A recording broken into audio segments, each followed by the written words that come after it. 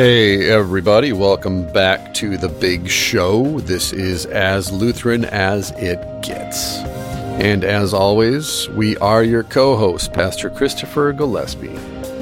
Now a member of the frozen tundra up north with welcome. You. Yeah. Welcome. I know. You wouldn't think, a little over 2 hours north would make such a big difference, but apparently it does. A bit. Yeah, a bit. It's even more acute when you go from San Diego to Chicago to your move to Wisconsin. Oh, yeah, that's true. I did that. Just to draw that climate change out, just to make you think twice. Was that really the best decision? Actually, it is. I mean, we've talked about air quality before. Right. No, everything. Noise pollution, light pollution. Like there's stars here. I've never seen those. Right? Yeah. I know, right? What are those things in the sky, Daddy? Those are angels, honey. Those are angels. They're glowing. That's their eyes twinkling. Yeah. They're watching you. Well, and there's other things like wildlife, like ducks and geese and deer and pigs and cows. I don't know. I guess I think we've talked about this too on the show, but it's not natural to live in a city. I'm convinced. No, it's not. And most social scientists will agree that, well, one, living in these mega cities now, these metropolises, is a very recent invention for the most part. It was kind of an anomaly in the past to have something that big, but also we're designed to live amongst groups of no more than 100, and usually around 50 to 60. Yeah, I mean the town population here is, well, we just upped it about 1%, but it's a little over 1,600 within the town limits, which is, I mean, that's actually pretty big biblically speaking. Sure, it's a lot of people. No, and if you read any book, Sebastian Junger's book Tribe, or listen to any of his interviews, or watch any of his interviews on YouTube, he's done a lot of work with this. He'll point this out. Malcolm Gladwell is another, what do you want to call, social critic or however, a thinker, public intellectual. He's done this, talking about like books like Outliers, for example, that were just, and as a pastor, I can attest to this. I've been a pastor of a small congregation now for 10 years, and I've spoken at large congregations extensively the past 10 years. I've traveled, and yeah, I mean, just other than the practical implications of pastoring a larger congregation, pastoring a small congregation, I know everyone intimately. They have access to me. I'm available both in church and the community for them all the time, for good, bad, and indifferent. And yet we're very tribal in my congregation. And there's a sense of ownership that these are my people, and they say, this is my pastor. And we fight, and we laugh, and we mourn, and we do everything together. And the reason that we can is because in one sense, we can't escape from each other, both in church and in the community. You can't sit on the other side of the church and ignore another person in church and never talk to them. Right. Because we're just physically, it's a very intimate setting. And thus, anything that happens that's worthy of praise or lament, we're in it. We're kind of forced to be in it because we can't afford to not be. We'll die. Like in very real terms, we will die if we are not united. Well, and I've seen this manifest in the congregation that I'm serving, where they have a random lake mailing address, and that's where we're living. But the congregation itself identifies as being a part of Sherman Center, which is this the old term. It was the center of the township, right? And so there, I don't know how many houses and how many farms, and they're the only church of Sherman Center. Because there's not room for more than one church. But but the advantage of that is, they take ownership of it. That's their community, Right. And that's where you go. That's that's your location. It doesn't matter where you live. You go to Sherman Center. And so it becomes a destination, if you like. But your faith gets wrapped up in that. Those are your people. That's your community. And it's built around the church. And it's a beautiful thing. Well, and as you said, one, you get to slow down. And two, at least where I live at, we still have some farmers and farms. We still have dairy and some livestock. And it roots you to the earth. It roots you to creation a little bit more firmly than living in the city, when you're more transient and there's less connection to what's real, in the sense of the earth and the harvest, planting, the growth of animals, the death of animals, of having a garden, for example. Yeah. And like you said, something as simple as sitting on your back deck at night and staring up and seeing the stars. Again, we talked in the last episode about the theology of the Psalms. There you go. The whole universe praises its creator. And yeah, in the city, when you have smog cover, you don't see the stars. And so that can become pollution too. Yeah. And light pollution and noise pollution and everything that goes with it. And a lot of these things that they talk about in the Psalms can become abstractions. Yeah. Or something that you only entertain when you're on vacation. Or that you see in a Thomas Kincaid painting or something. Right. So, and actually that's a nice segue into what we're going to, and actually I'm Donovan Riley. I'm the other host, if you didn't know that. If you're listening for the first time, what are you doing? Go back and listen to all the episodes. Yeah, I'm Gillespie the Predator. Yeah. But that's a nice segue into what we're going to read in the Catechism prayer book this week. Last week we read about the Holy Spirit, at least the first part of that.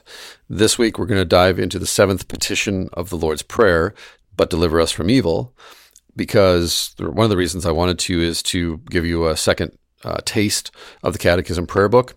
If you like it, and when you hear this, it'll be around Thanksgiving. So, make it a Black Friday kind of purchase for Christmas for family or friends. You can get this on Kindle. You can get this in paperback. Right. Buy a set for your church. Use it for a Bible study, buy a set maybe? for church, 100%. Buy one for your church, because as we discussed in the last episode, not only is this great for personal devotions, but this would be a great prayer book liturgically. Right. Yeah. And it would be great for your pastor for his pastoral care itself, because at least in the third article, I can see myself sitting down with folks in almost any circumstance and praying through that. Yeah, because it drives you back to faith in Christ alone. It does. It really does. And so with the petition on deliver us from evil, one of the things I wanted to reflect on as we read this is I was taught that the Lord's Prayer is where the theologian of the cross comes home to roost. That's literally where the theology of the cross is worked out in the Christian's life. It's outlined by Jesus in the Lord's Prayer. So that not only is the Lord's Prayer a summary of Scripture, that is a summary of the entire Old Testament, but it's also a summary of the entire Christian life. Yeah. And you remember how often Luther instructs us to pray that prayer in the Catechism. Right. Morning and evening, at every meal, in any time of need, right? Mm-hmm. And to riff off of something C.S. Lewis said, I think it might have been in Mere Christianity, it's been a while. His wife once remarked, "Why do you always pray the Lord's Prayer? It's so rote. It's almost moot at this point. Why bother? Essentially what she was saying is it's just dead faith, because you're not praying spontaneously. Yeah. And you're just praying the same words over and over. It's like just a termination. It's like a period. Right. Versus what, and this is what Lewis helped me appreciate is, no, it's actually the opposite. It's a living faith, because I can sit down and meditate on one word of this prayer. And the next time I pray it, I will meditate on a different clause or word. And the next time a different, or I'll come back to the same word, but I'll meditate on something completely different this time. Yeah. And is it a rote prayer? Absolutely. But yes. Remember, it comes out of the conversation Jesus has with his disciples. Right. Lord teaches how to pray. And he says, when you pray, this is what you pray. It is the actual concrete word of God. This is what your prayers look like. Who speaks it and gives it. Yeah. He's the giver of the prayer, and he is wrapped in the prayer itself. Mm-hmm. And is there a context where it's not appropriate? I think that's the other question. I mean, we pray it in multiple contexts. Like I said, in need, at meals, especially at the Lord's Supper, right? Right. At baptism. We pray it all over the place. I was going to say, I would argue out of the Christian questions with their answers for this as well. Mm-hmm. Put your fingers to your wrist or your neck. Do you have a pulse? Are you in the flesh? Look around. Is there still a sinful world filled with evil? Is the devil still at you day and night? Then it's a good time to pray the Lord's Prayer. Yep. Yeah. And so I jumped the segue, but living in a small community, like we were saying, being very tribal in the context of a smaller congregation, not only is the way in which we pray, does that inform our piety and also just our life in general, but how do we use our baptism? How do we pray the Lord's Prayer in the context of our vocations where we bear our crosses? because that is where the theology of the cross, the theologian of the cross specifically, is made. There's actually no such thing as a theology of the cross. Yeah. It can't be systematized. The Holy Spirit makes theologians of the cross through suffering and affliction, as Luther himself would argue. And therefore, when we pray this prayer, we are praying it in the midst of cross-bearing, suffering, struggle, and affliction. Yeah, and we have and experience evil every day. Right. I mean, whether it's a wildfire in California, I mean, the worst wildfire in the history. Oh my goodness! Right, the campfire, it's horrific. Yeah, is that evil? Absolutely. What's the result? Where'd that evil come from? Us. Yeah, we're responsible for that. Not necessarily directly, although you and I according directly. to our president, it's the Forest Service's fault. But good night. He's such an encourager. But great evil that way. But evil in our lives. We're victims of evil often. Correct. But there is, of course, the greatest evil, death, which we all experience. Right. Right. And the evil one. Let's not forget. And the evil one, because in the Lord's Prayer, that is actually a pronoun. Again, drawing on the Old Testament. There's no such thing as evil in a general sense in Israelite theology. There's the evil one. There are righteous people. And unfortunately, this is my critique again of the ESV and other English translations, they just take the pronouns out. Yeah, they take out the indefinite pronouns. So it's the righteous. No, it's a specific prayer in a specific context. They're praying for righteous ones in the land against the evil one or evil ones who come against them. These are real flesh and blood people. This is the evil one, this fallen angel that the psalmist is naming or that is named in the Old Testament. And therefore to reduce them to a set of abstract principles like evil, righteousness, good, holiness. No, that's completely wrong. There is no such thing as holiness in Israel apart from God, period. Right. God is holy, holy is God. Therefore, to be a holy people is to literally be with God in his presence. Well, we didn't talk about it in the last episode because it wasn't part of the actual prayer there. It comes in another part, but the communion of saints, that's one way you could translate it, but it's the communio sanctorum, right? So it's the communion of the holy. Yes. Right? So it's the Holy One, it's the Holy Spirit, it's the holy people, it's the holy gifts, all wrapped up together, right? Right. Not just the saints. 100%. So when we pray, deliver us from evil, in the city, there's a particular context. In Chicago, maybe that involves shootings. Yeah. And just the widespread, rampant death toll that's just, you look at it and it's almost become a theater of the absurd at this point. You almost have to laugh at just the tragedy and the horror of it all because it's just so common and ordinary. Well, I had a retired cop in the congregation tell me, I'm looking at the forecast, and I'm guessing we'll have a dozen shootings on Saturday because it's going to be too hot. Right. You're like, 100%. How do you know that? Like, right. That happens. AC, shuts off or blackouts or whatever, and then you just start shooting each other. And my kids think this is amazing, but I grew up being taught this. Here, you step out in the morning, I stick my nose up in the air and I smell. You smell for the weather, and that'll tell you whether the harvest is going to be early or late. It tells you whether you're going to be out in the field today or not. It tells you whether you need to, take your lawn furniture and put it in the garage and put tarp over your garden. You can smell it out in the country. You can smell the air. You can smell the barometric pressure. You can smell the vegetation coming up off the ground. And you can stick your finger in the dirt and you can see where the frost line is at just by sticking your finger in the dirt. Well, it was like the village guy came by and they were vacuuming up all the leaves out of the street. And they were doing it all day solid on Friday. And then I talked to him. I'm like, he's like, you need to get these boxes in. I'm like, why? It's going to snow tomorrow. Yes. And it's exactly that. You could smell it. It was there. He knew, it's going to snow tomorrow. I mean, there was no question it was going to snow tomorrow. Right. So. And to the point, and then we'll dive in. When there's a death in a small community, it creates a rip in the very fabric of the community itself. You can actually feel it. It's palpable. Yeah. And then you usually see one or two follow, right? And you do, by way of suicide, by way of overdose, however it may look. In the city, when it happens, it's so, quote unquote, common, so ordinary, that you don't almost recognize how overwhelming, how profound that terror is. Yeah, death was in the air, so to speak. Right. In fact, death is the air that you breathe in some neighborhoods in Chicago, for sure. Yeah. Whereas when it happens in a small community, we treat it as if it's an aberration. It's abnormal. And yet, no, it's not. Yeah, it's really not. It's almost contagious. Yes, in a certain sense it is. And thus we pray, deliver us from evil. Right. What does this mean? We pray in this petition, in summary, that our Father in heaven would rescue us from every evil of body and soul, possessions and reputation.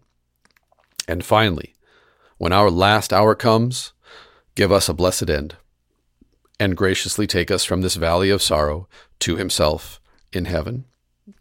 I quote that probably more than any other line from the Catechism. That he would take us from this valley of tears is one of the earlier translations. Yeah. But that we pray that God would take us from this valley of tears to himself, to Christ in heaven. I say that in the prayers of every funeral. I say that when I pray with folks in hospice in the hospital, because to me, it's such a elegant turn of phrase by Luther to sum up our entire existence. Yeah, and it's kind of like the Psalm, right? Where right. And you also have, the veil of darkness, the thick veil of darkness. I like that one too. That's Isaiah as well. Right. The pall that is cast over the people. Right. And often, or maybe not so often, depending, people will accuse me of being negative or pessimistic when I say things like this. And what I'm pointing out is I'm not saying there's no good in the world. I'm not saying that there's nothing to look forward to. There's nothing to hope for in the world. What I'm saying is, though, this world is a valley of sorrow. It's a valley of tears. And just like the Ecclesiastes, just like Kohelet, the preacher, says, in the end, it's all useless because you can't take it with you. Yeah. And everything you strive after will still end the same way. Even tears. Your legacy, even the things you leave behind, seem the same decay and destruction. Right. Mm-hmm. God willing, you live long enough to see younger people undo everything you've worked for. Yeah. I mean, the only thing that's probably like Andrew Carnegie, right? Or Carnegie, however you want to say it. His libraries still kind of stand around, but even those will eventually be gone. Yeah. Like the library in Alexandria. That's right. Oh. Right.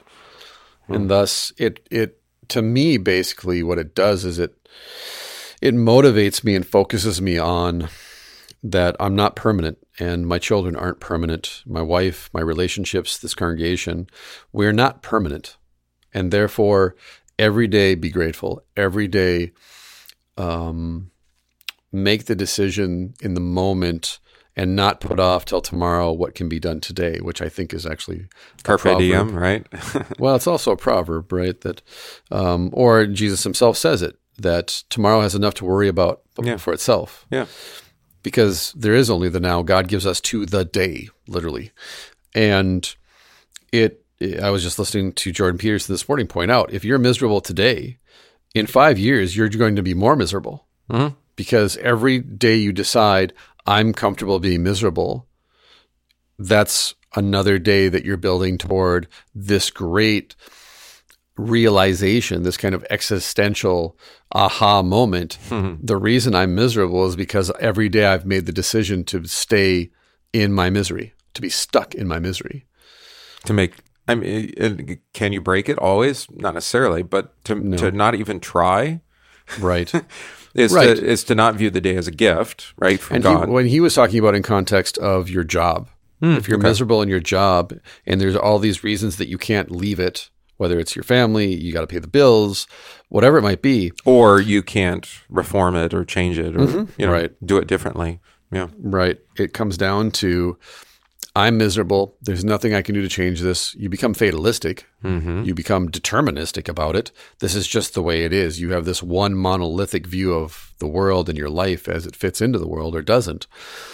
And it creates this nihilism or this fatalism that I'm hopeless and I'm a hopeless case and life is hopeless. And all of that is, in a theological way of looking at it, is that's the old Adam recognizing that the world isn't fair and that ultimately we have no control over our fate or our destiny. And thus he throws his hands up and like a child simply sits down and says, I quit. I refuse to clean my room. I'm not eating my Brussels sprouts. I'm not playing your game. I'm going to take my ball and go home. Yeah. In contrast to that, Luther in his explanation is saying, yes, I'm, according to your will, I'm in this moment now. Yeah, you've given me this moment, and my prayer is that you would deliver me from whatever evil I might experience in this moment. That you could say that I may enjoy it. Absolutely, I am free. I am so free that I don't have to worry about whether my works are going to earn me any demerits or demerits in relation to God. Mm-hmm. Now, some take that as an excuse to justify sin. Well, I'm free. I don't have to work to justify myself. And they'll say, well, you're just basically saying, well, now I don't have to worry. I can do whatever I want because God won't judge me for my works.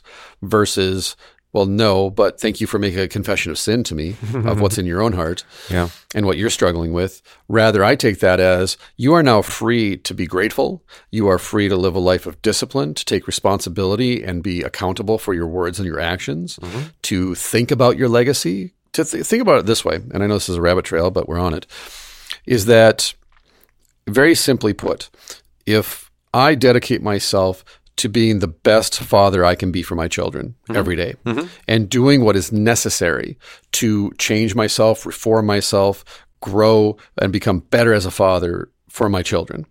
My children then have a positive role model in which they can follow that I didn't have. And that I have now changed the lives of 5 people, hopefully for the better, let's say, that they grew up in a family that enjoys gratitude, discipline, perseverance, self-control, responsibility, individually and for the family, for the congregation, for the community. Then those 5 people go into the world, and then they are blessed, let's say, with families of their own and with children of their own, and they carry these values forward. And now my legacy goes from my wife and I have chosen to break this cycle of violence and abuse that has been going on for generations, and go in a different direction. And within 2 generations, let's say, God willing, this is what we pray for, 20, 50, 100, 1,000, 10,000 people have been changed simply by the decision of one person and this other person. Yeah. So that is one of the ways through the vocation of fatherhood that the Lord rescues generations that follow you from evil of body and soul, possessions and reputation, right? Exactly. Yeah. Exactly. And so let's dive into what Pastor Buetow then has to say here, because which may or may not be the same thing that we were just saying. Right.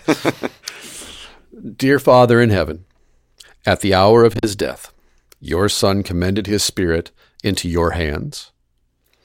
Teach me to live each day doing the same, commending myself to your care and grace in Jesus Christ. Teach me every night to fall asleep in peace, free from worry, doubt, fear, or any other disturbance of my conscience and faith. Guard me from every evil thing that would frighten me or terrify me or turn me away from Jesus. As your Son has promised that nothing can snatch me from your hand, therefore keep such a hold on me in Christ unto my dying day that I may never fear being cut off from you and destroyed. Oof. Rescue me now, and my whole life long, from every evil of the body. Protect me from illness and sickness, from accident and injury, from suffering of mind and body. I know that these things will come, Father, but I ask that you will prevent them from driving me to despair and dragging me away from faith and trust in you. This is a point you and I have talked about it, and I'm going to put this bluntly, and I don't mean this as an insult. So for those of you listening, I'm not criticizing you, but I'm pointing out an observation I've made and that has been affirmed consistently the past 21 years of my life in this church. Pastors are the most unhealthy people I've ever met. Yeah. Physically unhealthy, mentally and emotionally unhealthy, often spiritually unhealthy. Yeah. And I'll include myself in that. I'm not exerting myself. I'm not standing on the other side of the street pointing a finger. That, because I was reflecting on this morning, I sent you that video from David Goggins about the path, that running path and sitting on that stone when he was 300 pounds. Now he's a retired Navy SEAL. He runs ultra marathons. I love David Goggins. He motivates me. That 2 years ago, I made a decision, a simple decision, that I was unhappy with the way that I ate. I was unhappy with my sleeping patterns. I was unhappy with my overall life And what I wanted to do by way of change was going to be hard and was going to hurt. More than just physically, it was going to hurt. Mm-hmm. But the reason I wanted to do it, because I was sick and tired of talking and thinking and praying about the person I wanted to be for my wife, my children, and my congregation, and my community. But I wasn't doing it. Mm-hmm. And I knew what I needed to do, but I was afraid. I was afraid. It was fear. Fear was the one factor that prevented me from making the changes. And when I said it out loud finally to my wife, she said, I've been thinking the exact same thing. And so she did it with me, and we did it together. And the same thing is that I prayed over and over, protect me from illness and sickness, accident and injury, suffering of mind and body. And yet I did nothing to take advantage of the gifts that God has given me in a first article sense to do it. Yeah, the Father has given. I put junk in my body, and therefore I was somehow shocked that junk came out of my brain, came out of my mouth, came out of my actions. And yet when I cut out the junk, shockingly to nobody, I stopped thinking garbage. I stopped speaking garbage. I stopped living a garbage kind of life. Mm-hmm. Right. And not surprisingly, then my children looked at me and went, "You're different." Mm-hmm. Yeah. In fact, I think I told you, I can't remember if I mentioned this on the podcast, about a month ago, we were driving home from jiu-jitsu, and my daughter said, "Yeah, you haven't yelled at us in like 2 years." And I said, "Really?" And everyone went, "Uh-huh." Like in unison. It was almost like a choir. It was like an amen. And I said, "Really? You noticed that stuff?" And they're like, "Oh yeah, you used to yell a lot." Yeah, because you were physically under such great stress, and then you know the mind-body connection, right? Right. Yeah, the gut-brain connection. Yeah, exactly. It manifested itself in anger and violence, and Right. Mm-hmm. And this goes to my point of we talk about using our baptism in our vocations, and yet when it comes to our actual first article vocations, again, we talk a good game, we talk a pious game, but do we actually use our baptism in our vocations in such a way that we recognize God has given us gifts, given the whole world gifts, given our neighbor gifts, given me. I am a gift to my neighbor. My neighbor is a gift to me. Mm-hmm.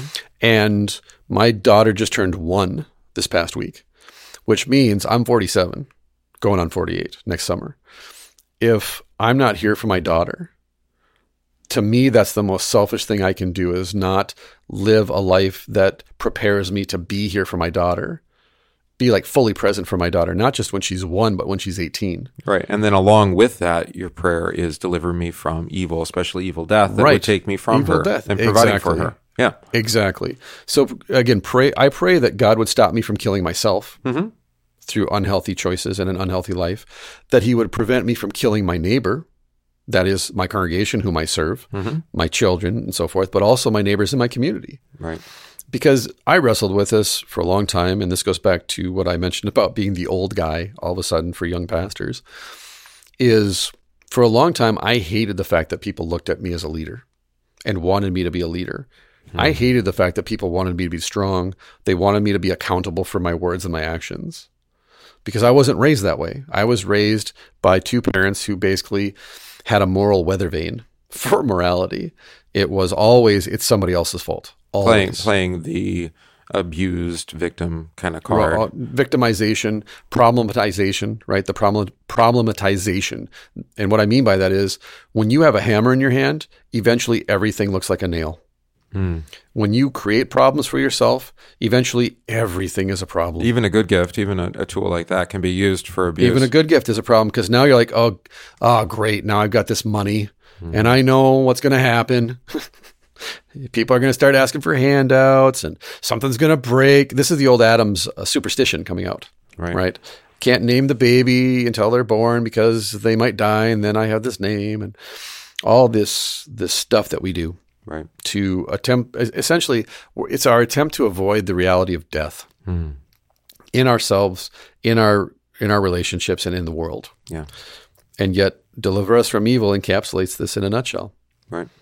Is God gives you gifts, first article gifts and third article gifts, and they overlap in your vocation. And so we ask that the Father will prevent them from driving me to despair and dragging me away from faith and trust in you. Rescue me also from every evil of the soul, Protect me from every false teaching and every evil argument given to persuade me to turn away from you and your word. Deliver me from everything that would cause me to despair of your grace in Christ, to lose faith in him, and to perish eternally apart from Jesus. And there you go. There's the other side. Mm-hmm. And here's the overlap. Let's say you don't eat healthy. Let's say you don't sleep well. Mm-hmm. Let's say you don't take care of yourself. So guess what? Come Sunday, that's your day to sleep in. That's your day to recover and recuperate. That's your day when you hit that snooze button and say, you know what? The pillow's just too comfortable. It's cold outside and I've got this comforter pulled up high over my face. Mm-hmm. I'll go next week. Yeah. Why? Because you lack discipline. Right. Because you don't want to take responsibility for yourself. I was going to say that, as much as we're critical of the scriptures and their talk against like drunkenness and gluttony, and I mean, that's what it is. It's a lack of discipline as to what you're receiving.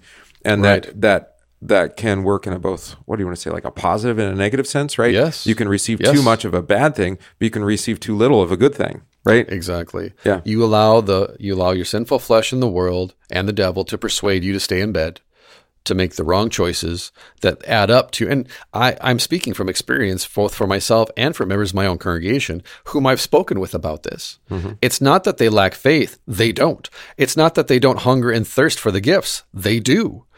And yet the world in particular, and by the world I mean their spouse, their children, their job, their neighbors, their family, whatever it may be, they allow these things to get between them and the altar, and them in the pulpit, and them in fellowship.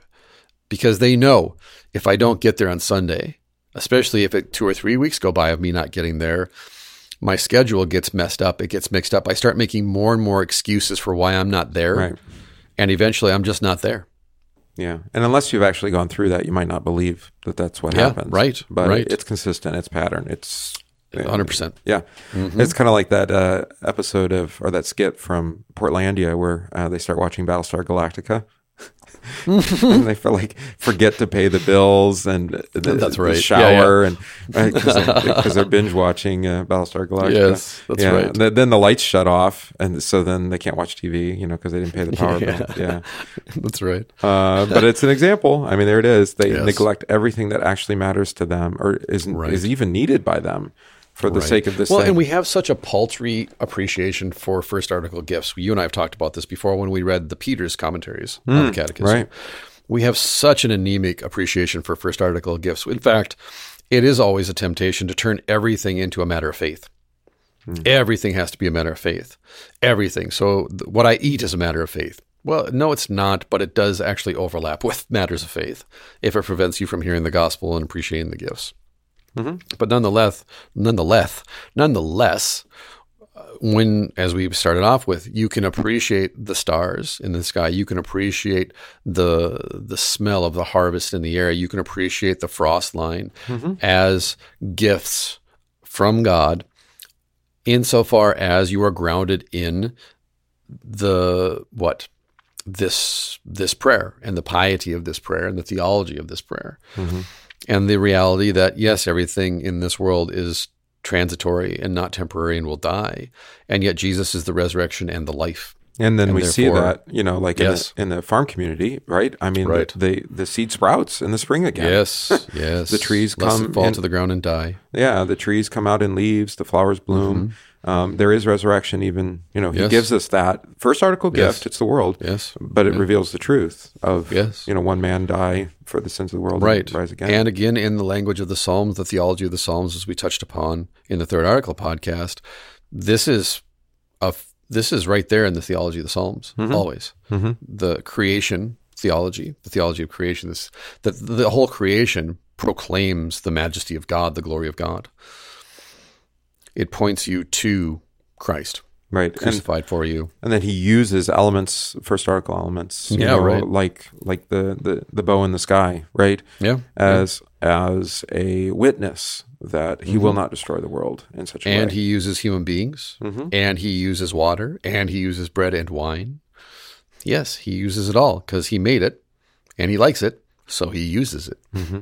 That's what you do with gifts. Yeah, as an instrument. So to continue, Be my protection against every evil of my possessions. Deliver me from tragedy and disaster and anything else that would rob me of the means by which I live, my daily bread, my clothing and food and shelter. There you go. Mm-hmm. Should you permit such things to come upon me, then preserve me in the faith and provide me whatever I need for this body and life. That's a key point too, is when you don't have plenty, or you don't believe that you have plenty, or you can actually just look at the ribs and count them because you have so little. Nonetheless, this is again the cross that you're bearing, and you pray that you would be preserved in the faith and that the Lord would provide for you the bread that leads to eternal life and the water that is a medicine for your soul, not just your physical needs, because to live is Christ and to die is gain. Yeah, I mean, look at maybe the faith of poor Lazarus at the rich man's gates, right? Yes, he doesn't even have anyone to care for him. Maybe the dogs, I guess, in a way, right, are licking his wounds, but dies with nothing, effectively, but yet has everything needed. And I would say, at least at the present tense, that one of the great causes of atheism, or one of the things that drives people to atheism, to entertain it at least, is this point, that I lack bread, I lack food and clothing, I lack shelter. This tragedy, the wildfires in California or the hurricanes in the Gulf Coast, whatever it may be, shootings. We just had another shooting in California now. Yeah. And people look around and go, why is this happening?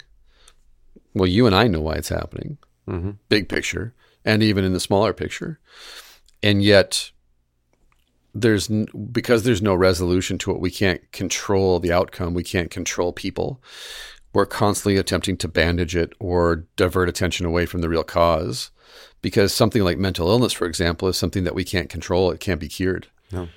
And therefore, let's not talk about mental illness. Let's talk about something we can control or something that we can cure. Let's outlaw straws to save the environment, for example. That'll help. While multinational corporations dump their sewage into the ocean. Right. Yeah, and having no one else to blame, then let's at least blame God. Let's then blame God, exactly. And this is why our friend of ours pointed out, it's not that we have arguments about God right now. People aren't arguing about belief in God, but there are a lot of religious people right now. A lot of religious people constructing religions out of everything from book clubs to martial arts to even Christianity. They're turning that into a religion. Yeah, I mean, it's almost as if there was no such thing as an agnostic. Yeah, right. Yeah, not anymore. Veganism, diets, health, and what, I mean, as you pointed out, the first article, gifts can be used for our good, or they can destroy us. We can go either way with these things. And quite often simultaneous. Yeah, you either worship the creator or the creature, right? Right, 100%. And to be a blunt, as a Lutheran, we do both simultaneously. That's the tension that we wish would be kind of lifted from us, and yet this is why we pray the Lord's Prayer. Can't we just call the golden calf Yahweh? Right, exactly. I mean, it's not like we hyphenated it and called it Yahweh Horus or anything. I mean, okay, fine, we did. We call it, it was those gods that brought us out of Egypt, and okay, we get it, but did you have to make us drink it? That's insult to injury. Yeah. That was the reading yesterday for the 1-year lectionary from Exodus. And it took all of my willpower not to start laughing while I was reading it, because you and I know the punchline, and our people always forget the readings, right? So I'm trying not to laugh because it's very serious. But that last line, I couldn't help but almost growl with a smile, because it's just, and then he made them ground it up, and then he made them put it in the water, and then he made them drink it. This is the word of the Lord. And everyone's like, thanks be to God? Yes, that's what we got to bring that practice back in church. We're going to make you drink your false gods. Yep. Kale shakes for everybody. So to continue then, should you permit such things to come upon me, preserve me in the faith, provide me whatever I need for this body and life. Deliver me also, Father, from every evil of reputation. Give to me, as your child in Christ, honor and a good name among all people, believers and unbelievers alike, so that I may give no offense and cause no one to stumble. Guard me from all wickedness that would ruin my reputation, such that I become a stumbling block to others. Rather, preserve me in Christ, and no matter what anyone might say or do against me, let their words and actions not cause me to fall away, but let my refuge and strength be in Jesus. Yeah, and reputation matters. I know we'd like to think it doesn't, but think of like... Come talk to me. Well, think about St. Paul, right? And he appears before, the governor? Right. Cyrus was his name? Is Yeah. that right? Yeah. On Cyprus, or the governor who was Cyrus? Yeah, either way. And they say, look at how they love one another, right? Correct. And that's where their reputation actually gets bound up in the gospel, right? Yes. And the reputation of the church does matter. I experienced this really acutely does. With this congregation that had earned a bad reputation through some previous actions, and how much intentional effort and really good intentions are required, good actions really, to restore that reputation. Right. And great respect again to Pastor Buto for following Luther in working the second table of the law into this prayer. Mm-hmm. Yeah. And recognizing, this is important, and this is covered by Luther. And how, again, Luther in his writings will overlap, and he'll loop back on himself, but then loop forward on himself. Right. And always be working different angles into the other parts of the catechism from within the sections themselves, even within one clause or one turn of phrase. Right. So what we cannot do in the Ten Commands, we ask God to do in us in the prayer. Right. And at least for myself, and I'm sure for many others, when we pray this petition, we don't often consider the evil of ruining someone's name and reputation, both in the church, in the community, in our homes, whatever it may be. But again, going back to what I was saying, I got to stop saying "and again." It's become like a nervous tick that I do without paying attention. Yeah. It's my like. I say, yeah. We all have it. It annoys me when I listen back to these and go, oh man, I did that like 5 times in a minute. I edit some of them out even. Thank you. Because in my mind, I'm thinking of this in my mind. So in my mind, I'm thinking, I've already said this, so I'm getting myself. But sometimes I notice I didn't actually say something that I'm referring back to out loud. So I apologize to the listeners if that bothers you. We're on your wavelength. We're tracking. There we go. We're following. Oh, dear Lord. Te absolvo. That in my own life, and many of you listening know this, I've had my name and reputation attacked and destroyed on social media and in the church, in the Lutheran Church Missouri Synod. And have I contributed to that? 100%. Have I agitated and trolled? 100% in the past I've done that. In fact, one of the reasons that I deactivated my social media accounts, one of the reasons I deleted my blog was to no longer cause offense or become a stumbling block for others. Yeah. Lead us into temptation. Well, right. Yeah. Because I recognized I'm trying to control other people, but I'm not practicing self-control. And as one person said, try to change your own heart, and then you'll recognize how difficult it is to change others. And so rather than try and control other people and persuade and argue my way into a good reputation or a good name, I said, no, I'm going to step back, and I'm only going to work on what I have control over, which is myself. And to the point then, now amongst the people I train with, as I've mentioned before, agnostics and atheists will come to church. And they'll be a part of the Bible study. They'll even be a part of worship. And I've detailed that in previous episodes. Why? Because my name carries value to them. My reputation carries respect with it amongst them. And then when they come to the church itself now gets respect from them for their way of interacting with these folks who aren't Christian. They're not God-fearing believers. And yet, because we receive them as gifts, we receive them for what they are, gifts from God, to what? Well, to encourage us to actually make a good confession.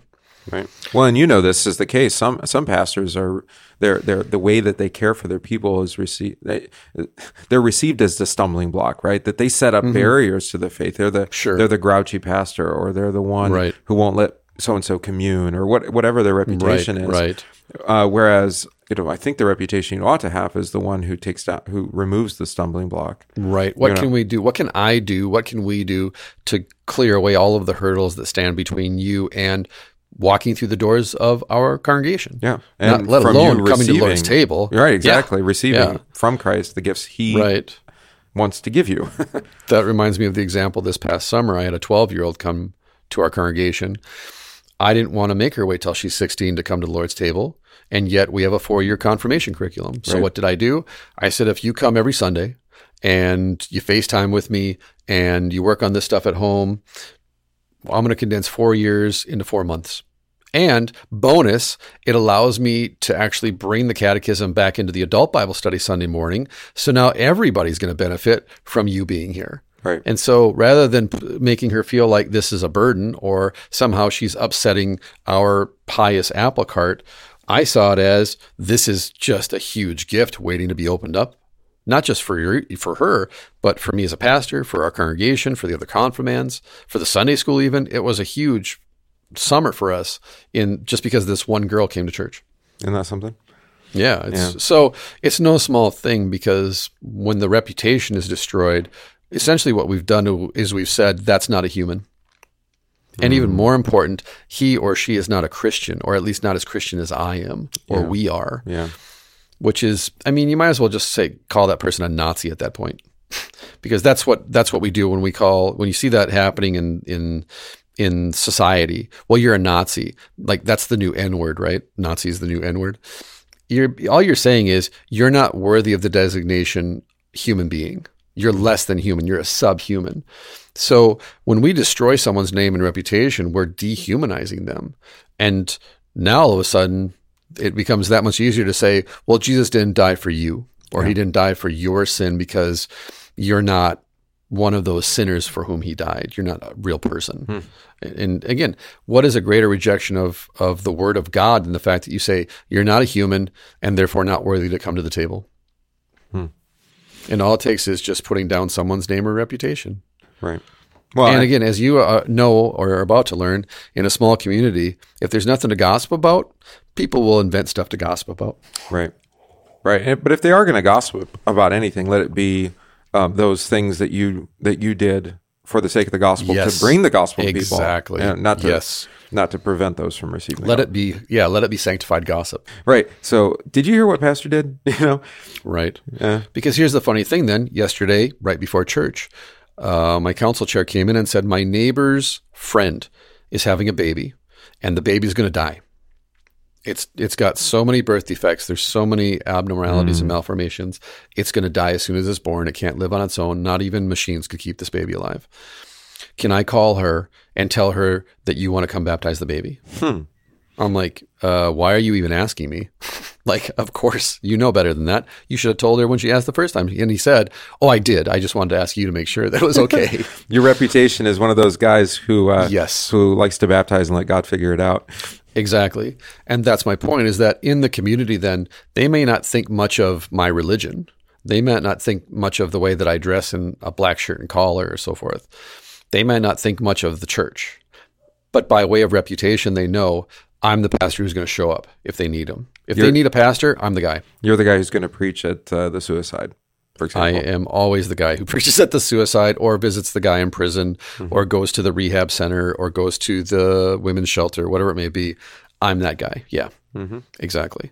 And that's the reputation that I want. And so what I pray every day, I pray against myself, because those are the hard calls. Those are the calls that get me judged, by the way, by both the community and other Christians. Those are the ones who get me, uninvited from all of the best groups.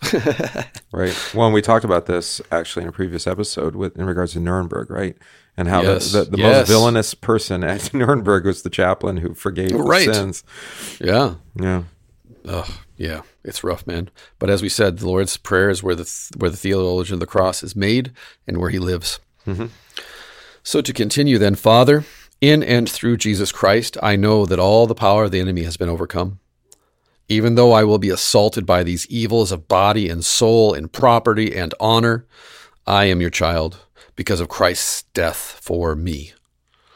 His sacrifice for sinners and his resurrection from the dead are my certain hope against all these things. This is why I pray, Father, that you may not let any of these things that come against me prevent me from trusting in Christ or prevent me from receiving my eternal inheritance. Against every evil that I face, lay up the truth of my baptism into your name. There it is. I was waiting for it. Mm-hmm. Place the sure words of holy absolution against every hindrance and attack of my enemies. Put the preaching of Christ crucified for me as the front line defense against every assault of the devil, world, and flesh. Give me Christ himself in his body and blood, that he may live in me and raise me up on the last day, triumphant over every enemy and evil, safe in him who is my Savior. Forgive me for every sin of doubt and unbelief that believes these evils can destroy me. Teach me that in Jesus Christ, nothing that is evil can truly harm me, and that he himself is my deliverance from every evil. Let this always be my confidence. Something I haven't mentioned yet, but I'm sure you've caught it, is the language of these prayers. They're active. They are very active. They're fighting words. But who's running the verbs? Yes. There's lots of verbs, and they're action words, but they're not yours. No, and you pointed this out too. They jump back and forth between the verbs that we take ownership of, sin, doubt, unbelief, and the verbs that you pointed out the Lord takes control of, which are the verbs of salvation. Right. Always. But, I mean, a prayer is a petition of God. And first article verbs, too. Yes. So, I mean, here you had, put the preaching of Christ.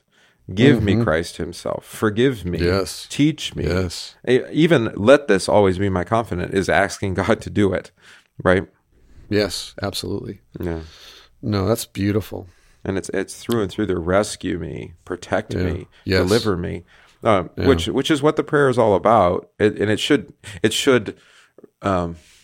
deliver or rescue us from thoughts that we can accomplish any of these things. Right? Right. Why would we pray otherwise? Why would we pray otherwise? For a spiritual pick-me-up? Yeah, for a little help. Some sort of from a friend. Good. Yeah. Lord, warm the cockles of my heart. Whatever it may be. Inspire me. This is great stuff. This is really good. And for the sake of full disclosure, because again, it's one of those confessions. When we sat down to do this, we decided we'll do 2 30-minute episodes of this podcast because they're basically infomercials for this book. Go buy the book. So we'll do 30 minutes and then we'll get back to the Galatians commentary because that's where we want to be. Because Luther's awesome too, right? Because Luther's awesome, exactly. And as we got into that first reading from the last episode, I got done, and once we got off air, I said, I can't, this is amazing. This is so good, so good. And I repent of ever doubting Pastor Buto. I love you, Mark, you know that. But this, again, is such a perfect example of how well thought out this Catechism prayer book is, how valuable and useful this is, how you could do Bible studies on these prayers. This is for pastoral care. This is liturgical prayer. This is for devotions in any situation that I can think of, because we haven't even read all the way through this petition. We're not going to, but just what we've read, I mean, like you pointed out, there's enough in just the couple paragraphs we read to keep you occupied for months, man, years even. Yeah. You could chew on this. This is so meaty. Well, and he's drawing from, like we said in the last episode, he's drawing on so many sources that they're not quoted, or they are quoted, they're not being cited. And you could reflect on all those things. I mean, think about even a brief class where maybe you did, like we've done, 50 some minutes where you would pray it and then meditate upon the meditation. And then or maybe even just say, here's the scriptures that he's referencing. So that'll be the next edition. You should tell Pastor Finker to do a cross-reference edition. He'll appreciate that, I know. Because this was so many years. As soon as he got done with this, he texted me and said, I can hardly wait to do a second edition with annotations. That's exactly what I'm asking for. Look at that. I do believe his words were something to the effect of, Dear God, don't ever let me do this again. It's so good. We can task somebody else who's more analytical and has a lot of time on their hands. Yes, absolutely. So that about wraps it up. Shout out to Brother Bill. He was a vicar for us at Higher Things this past summer. He's at the Fort Wayne Seminary, and he listens to the podcast. I want to give him a shout out for some feedback he gave us that was very helpful. Yeah. And to all of you who listen to the podcast, who email us and give us feedback, we truly appreciate it. It's wonderful to get that feedback. Go check out the Catechism prayer book at Higher Things. Order it in Kindle or soft copy. Get it for your friends and family. Get it for your pastor and your congregation. Links in the show notes. Links in the show notes, man. And if you would like us to come back to the Catechism Prayer Book in the future, send us a text or email letting us know. Otherwise, go leave a positive review for us at iTunes to bump us up so more eyes get on the podcast. And support the podcast by sharing it with friends and family. Share the link. Email the link to folks. Put it in front of their ears. We truly appreciate it. We do. And that's why we do this. So come back next week, and I have a feeling we're going to be reading Galatians again. Dr. Luther's lectures on Galatians. We'll get into that. So thank you. We appreciate you as always. We love you, and we will see you again next time. Peace.